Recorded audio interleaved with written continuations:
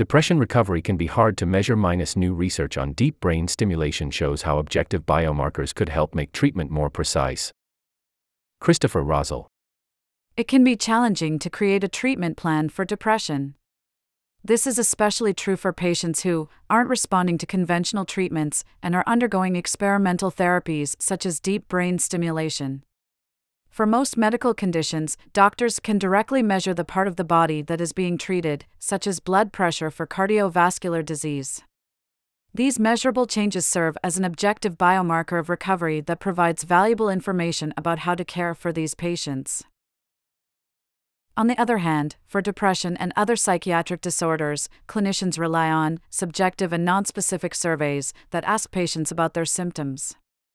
When a patient tells their doctor they are experiencing negative emotions, is that because they are relapsing in their depression or because they had a bad day like everyone does sometimes? Are they anxious because their depression symptoms have lessened enough that they are experiencing new feelings, or do they have some other medical problem independent of their depression? Each reason may indicate a different course of action, such as altering a medication, addressing an issue in psychotherapy, or increasing the intensity of brain stimulation treatment. We are neuroengineers.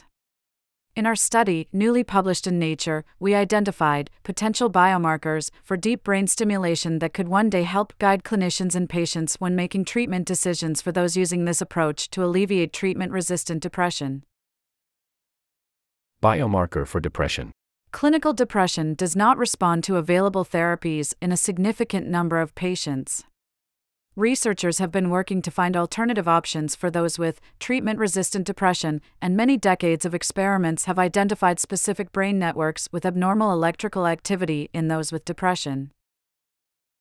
This notion of depression as abnormal brain activity rather than a chemical imbalance led to the development of deep brain stimulation as a depression treatment, a surgically implanted, pacemaker-like device that delivers electrical impulses to certain areas of the brain.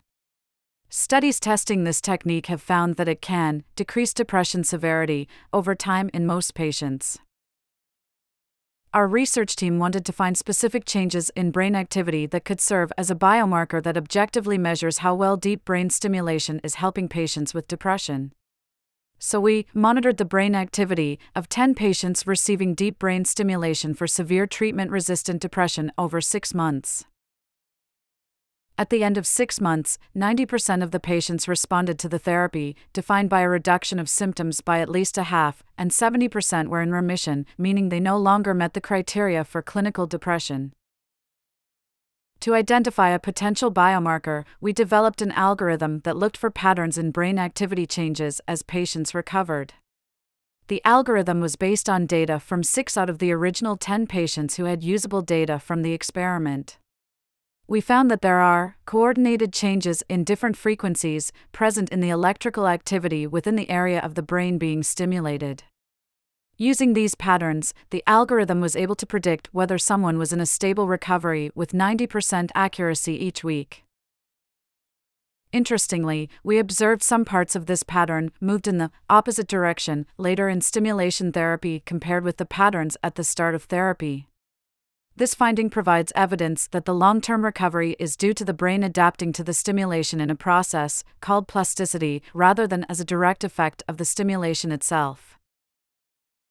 We also saw other potential biomarkers worth investigating further. For example, abnormalities in brain imaging taken before implanting the electrodes in specific parts of the brain correlated with how sick each patient was. This could provide clues about what's causing depression in some people, or help develop imaging methods to determine who might be a good candidate for deep brain stimulation. For another example, we found that the facial expressions of patients changed as their brains changed over the course of their treatment. While physicians often report this anecdotally, quantifying these changes may provide a way to develop objective markers of recovery that incorporate a patient's behavior with their brain signals. Because the results of our study are based on a small sample of patients, it's important to further investigate how broadly they can be applied to other patients and newer deep brain stimulation devices. Improving decision-making for depression. Clinical depression is a debilitating condition that causes significant personal and societal suffering. It is one of the largest contributors to the overall disease burden of many countries. Despite the many approved treatments available, nearly 30% of the 8.9 million U.S. adults taking medications for clinical depression continue to have symptoms. Deep brain stimulation is one of the alternative therapies for treatment-resistant depression that researchers are investigating. Studies have shown that deep brain stimulation can offer effective and long-term relief for some patients. Although deep brain stimulation is an approved treatment for other conditions like Parkinson's disease, it remains an experimental therapy for treatment-resistant depression. While the results from small experimental studies have been positive, they have not been successfully replicated in large-scale, randomized clinical trials necessary for approval from the U.S. Food and Drug Administration. Finding an objective biomarker that measures recovery in depression has the potential to improve treatment decisions. For example, one patient in our study had a relapse after several months of remission.